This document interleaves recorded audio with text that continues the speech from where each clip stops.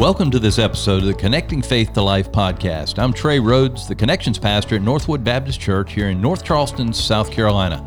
In just a few moments, our lead pastor, Dr. Tommy Metter, will be joining the conversation as well. In our crazy and chaotic world, our hope is that these few minutes will help you stop and reflect on your relationship with Jesus as you learn to connect Christ-centered faith to your everyday life.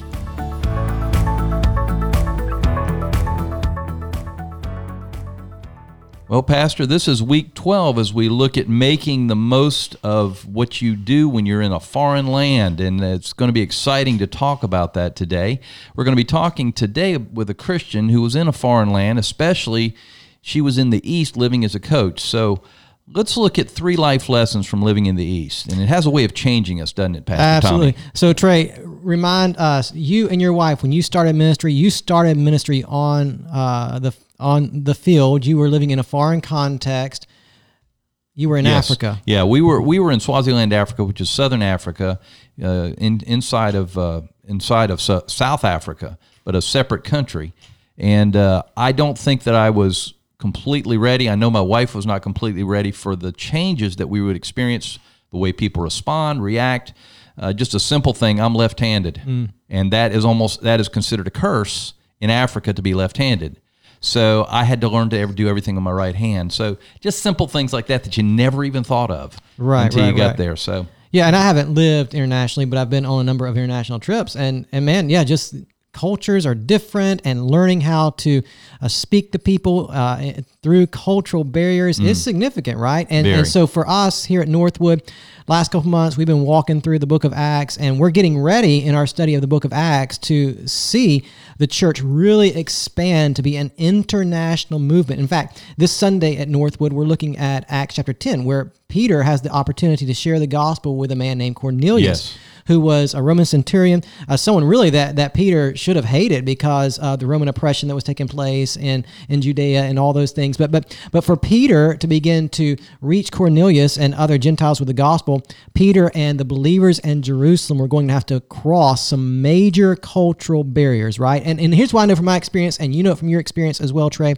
that when you are in a foreign context as a believer in Jesus Christ, living out your faith the best you can in that context, man, God uses that to teach you a lot of things about yourself and a lot of things about Him, right? I bet when you were in Africa, you learned a lot of lessons about God just from being in a foreign context where you were trying to live out your faith in a foreign context. Well, when the way that they think of God, and then the way He has affected them living in a third world country, and their dependence on God was just absolutely unbelievable. Everything from the rains to everything else that we just take for granted. Right. And just to see that happen and see that they believe in this big God that really can do things. Right. And, it's just a huge life change for us. Yeah, and so here at Northwood, we like to send teams out on a regular basis to various parts of the world because we want people to live on mission, obviously, and we want to give them an opportunity to live on mission in a different context. But really, one of the reasons why we also send teams out to do mission work across the world is because we want them to have an experience where they see, America is not the only place in the world, and that when you are in that foreign context, it really does open your eyes to the ways that God works. It opens your eyes to lostness. Oftentimes, you come back from a short-term experience, and you have a completely different perspective of how God works in His world. You have a completely different perspective of lostness. It's just very helpful to have that experience. Well, I was, I think before I went to Africa, I was American first. I don't know how to say that, but I recognized all of a sudden that all the things that I assumed being American are just not the case over there. Right. They don't understand. They don't, they didn't grow up like I did. And so I had to say, I got to be a believer first. And yes, I am American, but I want to be a believer. And I want to pour into their lives as a believer in Jesus Christ. I'm not trying to win them over to American holidays or win them over to American stuff, I wanted to literally immerse myself in their culture. We did. Yeah, that's cool. Hey, we have an opportunity today to have a unique conversation with a lady who's a friend of mine who lived in a foreign context for a number of years and served as a coached basketball, and she's going to tell us a little about her story, but lived as a believer in an area where it's difficult to be a believer, and I know she's learned a lot through that and going to share some of those lessons with us. Her name is Deb. Deb, welcome. Hi, thanks. Good to be here. So Deb actually went to school with my wife, and so they've known each other for a number of years. And so I've met Deb through my wife, and God has brought her to the Low Country for a season. But she did. Deb, tell us a little bit of your story, where you were, what you did. Give us a little background. Yeah, I grew up in South America and then went to university in the States, and then after that wanted to continue life overseas.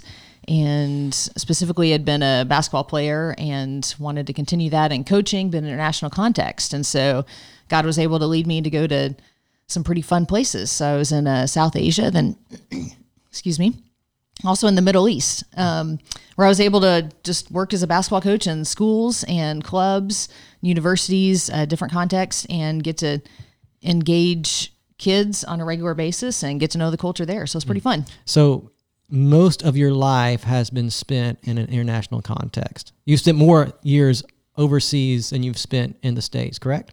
Yes, correct. Okay, so you have a unique perspective then on the work of God around the world, and you've got some things you can share with us and teach us. So Trey, kick us off. What are we talking about? All right, we're going to look at 3 life lessons, and the first one is that I think you determined that His Word, the Word of God, is enough. Yes, yeah, definitely. It's interesting because coming back to the States, you're really, when you've lived overseas a lot and in places where there's not so much of a presence of Christ, you kind of, some things really stand out to you more than others. I think that living in the States, people aren't familiar with or just take for granted. And one of those is just, you have Christian bookstores here that you don't have in a lot of places of the world. You walk in the bookstore and it's like, I'm just looking for a Bible, but there's like 20 kinds of Bibles, there's, and then you go into, people have, they're studying, they say they're studying the Word, but you go in and they're just reading some book alongside of it. And there's all kinds of opportunities and resources, and that's great. But I found that living in a village in the Middle East where, church was just me on Sundays hanging out. And I found all I had was the Word of God. And I realized, that's enough. Yeah. Just diving into the Word and hanging out with Him on a regular basis, that's enough to grow your faith. And that's actually where my faith grew the strongest, was through that. And being able to watch others kind of grow through that. When the only resource you have is the Word of God, you realize that it truly is, as it says in 2 Peter, that His divine, He's given us enough for life and godliness. So being in that context where all you had was the Word of God, living in a village, and sometimes you were the only one worshiping on a Sunday morning because there wasn't a church presence there. Coming back to the States, how has that affected the way that you study the Word of God here in an environment where there is a variety of resources? There are a variety of Christian resources, bookstores, Amazon.com, whatever the case may be. How has that shaped the way that you study the Word here? Well, I think it's great to have those resources and that those are available. I mean, we're very blessed here in America to have those. But I found it makes me want to continue to go deeper into the Word. Yeah. To use those resources in a way, but that drives me deeper. And I want to focus more on, just promoting the Word of God and the power that it holds in and of itself, so that we don't get distracted as believers here in the States looking at outside resources too much. Yeah. So as you studied the Word, give us an idea. Okay, you're there on Sunday morning, you're studying the Word of God, or whatever day you go to the Lord, and we talk about life lessons. So what is maybe something that you remember studying? You had that aha moment maybe as you were studying the Word. Well, I think actually kind of in a different context to go with that, but I think where it really impacted me was in just sharing with friends I made there in the village. I remember one girl in particular that she actually was a Christian background there in South Asia, but she was praying to different saints. And so we'd been talking about that a bit, and she'd say, okay, I have to pray to the saints, so I can't go today because it's, this saint's holy day. And then I just kind of told her, I was like, hey, would you, stop praying to the saints if I came and prayed with you every day or something? She was like, do you do that? Yeah, cool. So then we started getting together and just, I'd pray with her, and then she wanted to get to know the Bible more.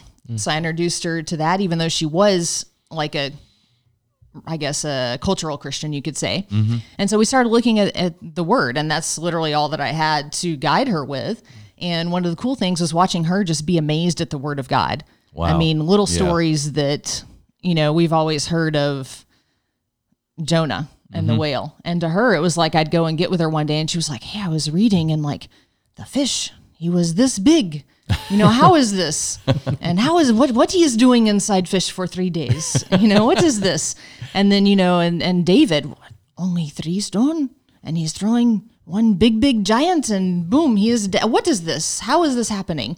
So she was shocked and amazed at the Word of God, things that we take for granted and we hear so often. And I think the biggest thing was I remember the day when she read, I believe it's Psalm 23, just the Lord is my shepherd, I shall not want. And to us, we hear it all the time. It's kind of like, okay, yeah, that's a great Psalm and everything.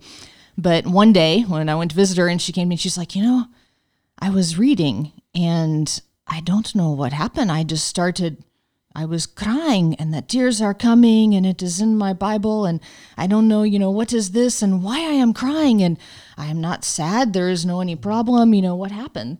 And I'm thinking, I don't know why you're crying, But then God just revealed to me, he's like, Deb, how many times have you been actually reading my word and just the presence of just my presence, who I am, just overwhelms you. Wow. To the point of tears. And so I just shared that with her and I said, I think that, you're just encountering the Almighty God.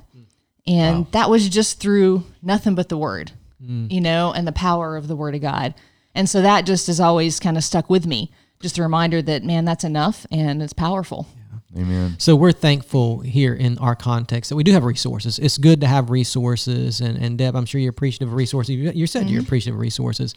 But as believers, we believe a couple things. We believe, one, that the Bible is sufficient. And so, Trey, when I say the Bible is sufficient, that means it's enough. It's exactly enough right. to lead us to walk with God and to know God and to understand His will. The Bible is sufficient. It is enough.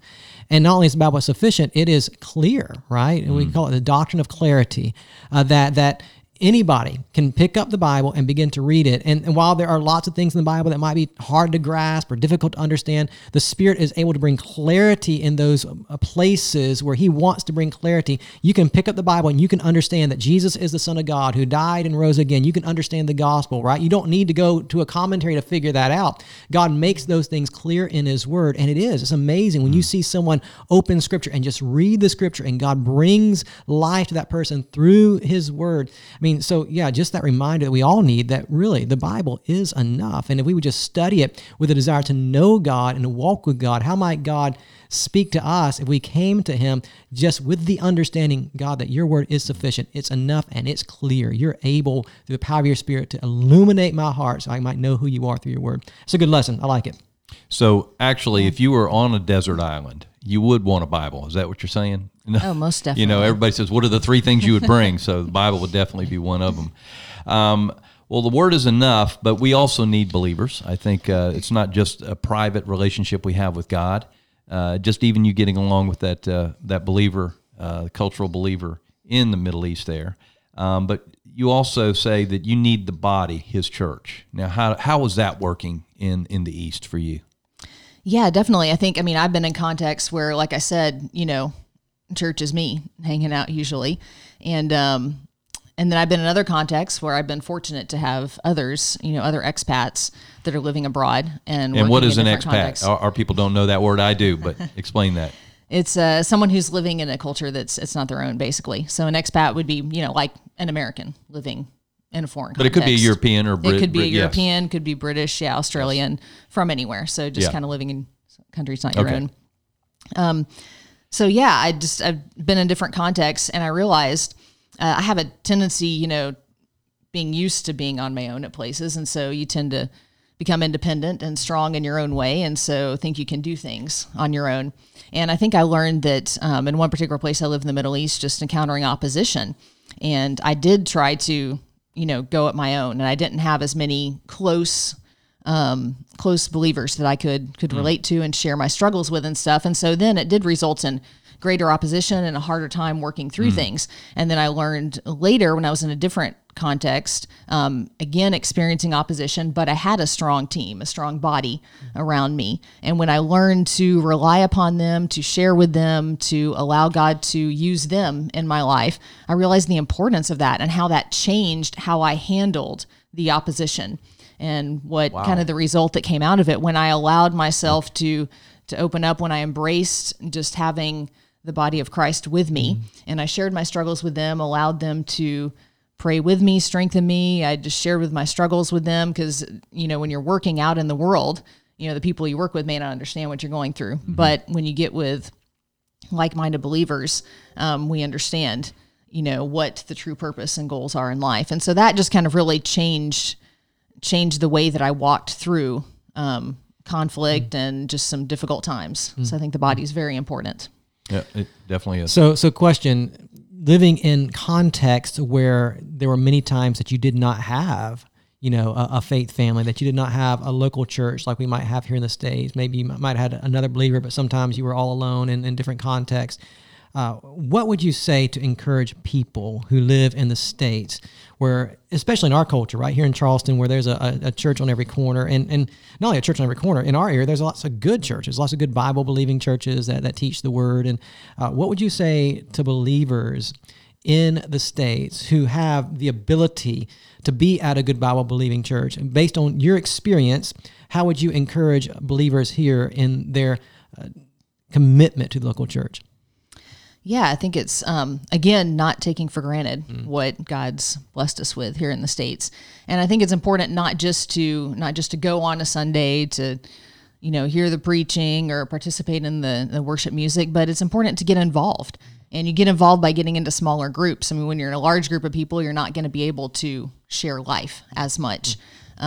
Teaching and worship is important. I think there's also an aspect to our walk with Christ that we do need other believers to walk alongside of. And I think that's where, whether it's joining a small Bible study group or a group that meets in homes during the week, and whatever kind of faith family that you're a part of, but to get plugged in further, whether it's the Northwood Life Connection groups, getting involved in those, because that's where you get to know people. That's where you have true fellowship. And that's where you learn to walk together in your faith, which you don't have probably during the week when you go out to your job and do different things. Now let me change direction just a bit. Okay. So in Matthew chapter 5, Sermon on the Mount, Jesus says to believers, right, you are salt and light. You're salt and light in this earth. So you've been in context different than the States where there's a church on every corner. You've been in context where there is no, visible church. Right? There's not a church on the corner. There might be believers there, but they may or may not gather out of fear of persecution or whatever the case may be. What is it like to be in a place where there is a lack of salt and light, if that makes any sense? What if talk to us a bit about, the darkness that you might have seen pervade those areas where there is no visible manifestation of a local church. Did you sense a lot of darkness? I mean, what was that like? Yeah, I mean, there's many places in the world where you go that don't have that presence of Christ. And so I think the biggest thing is that it makes it,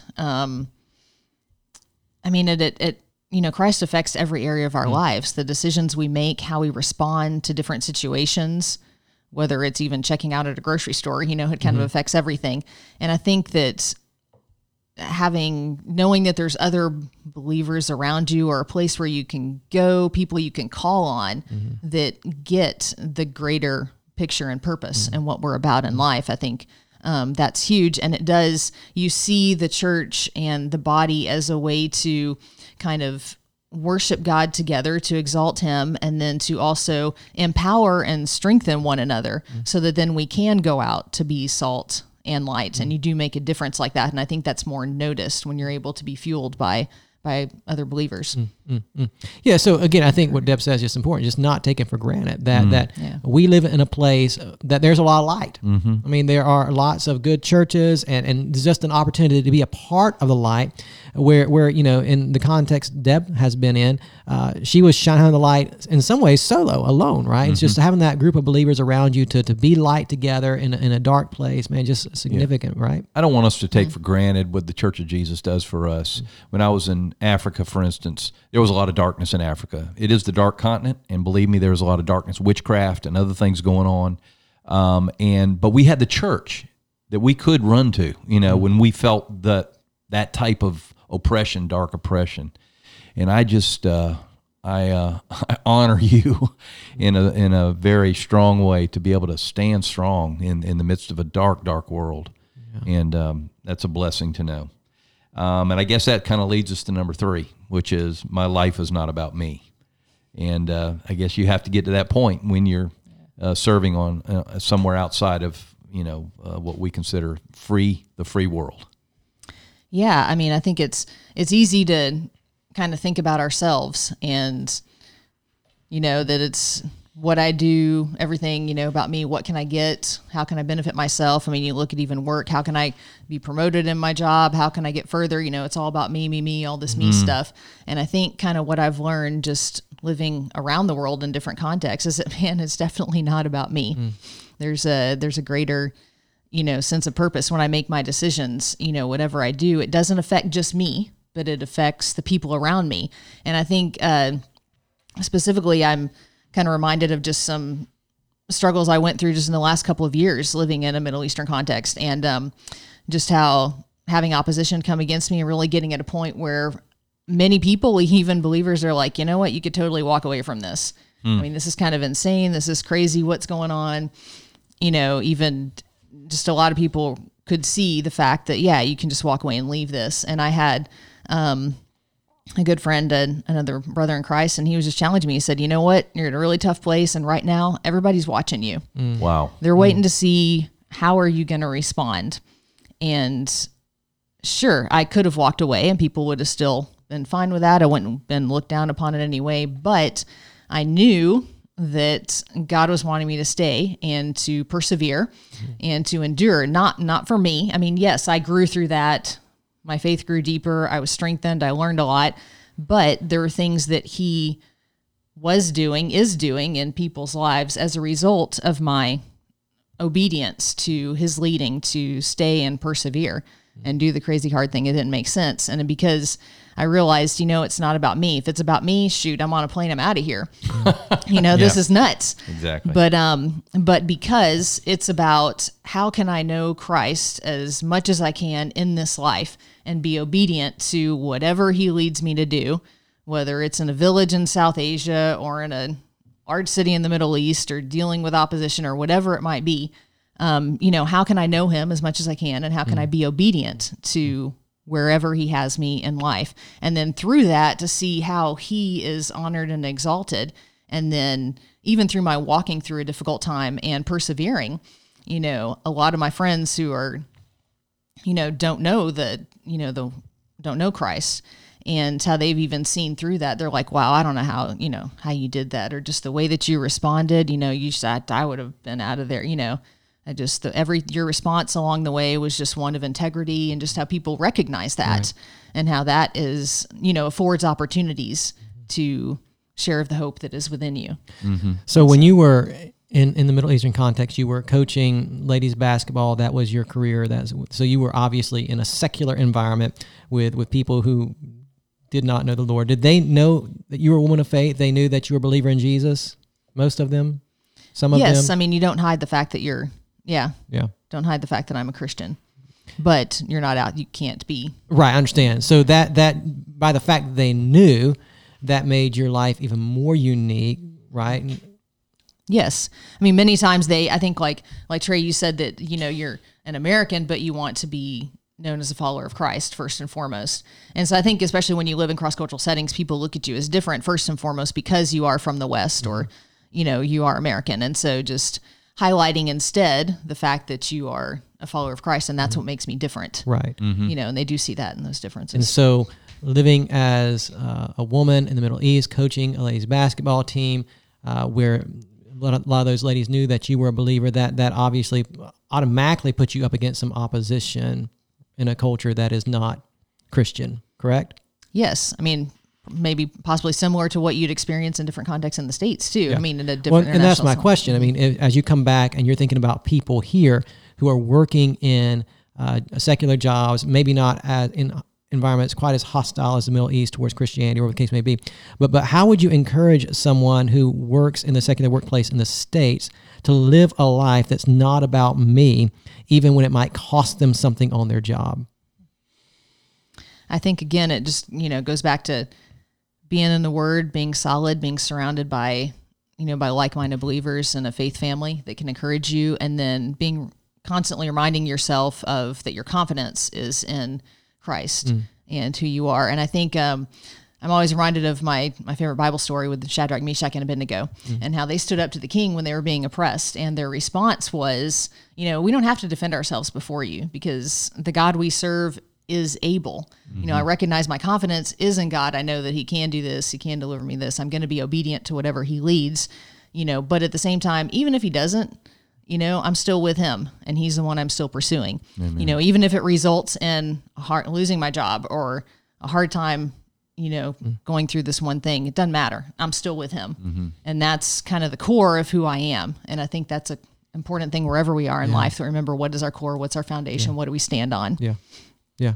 And letting that shape who we are and what we do, right? That no matter the context you are in, that your context does not eliminate the responsibility that God has given you to live for him wherever you are. Exactly. No matter the context, no matter what it might cost you, whatever your job might be, your job description remains the same, to live faithfully for the Lord, to be on mission for him wherever you are, right? And I think that's a lot of what we've had when we've had guests in.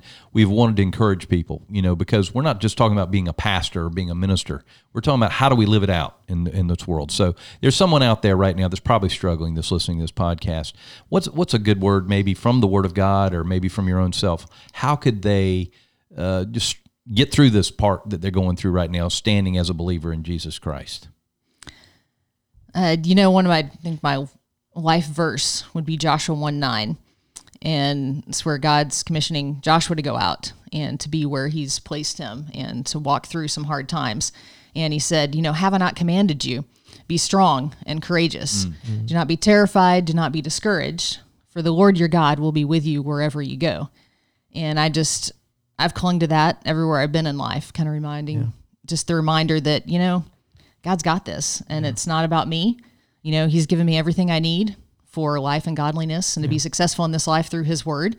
And, when I have having the body around me to strengthen me and encourage me, go to the right places, the right sources, and find your strength, and ultimately be reminded of where our strength comes from and the core of who we are. Like you've said a couple of times now, be strong and courageous, not because you are strong and courageous, right? Exactly. But because God is with you. That's right. That's the source of our strength and courage. I mean, it's not mustering it up. It's because the one who rules and reigns over the universe is living inside of you, making you strong and courageous. Well, Deb, thank you so much for coming being a part. We appreciate this opportunity. Just hear your heart and hear what the Lord's doing. And we need to be praying for you as you continue to see where the Lord has you. So we'll be doing that as well. Pastor Tommy, why don't you close us out? Yeah, we do hope this has been an encouragement for you today. And we hope that, as you've listened today, you've been encouraged to be strong and courageous as the Lord empowers you, and that you would be, just convinced over and over again that the Word of God is enough for you, that He is sufficient, that you need His body, and that you would just constantly recognize that life is not about you. It's about the one who gave His life for you. Hey, we hope this has blessed you, and if it has blessed you, we want you to help us out. Leave us a review, subscribe to this podcast. By doing those things, you'll get new content delivered to your device every single week, and you'll help get the word out as you leave a review and share this with your friends. And as always, we hope that this episode of this podcast has helped you connect faith to life.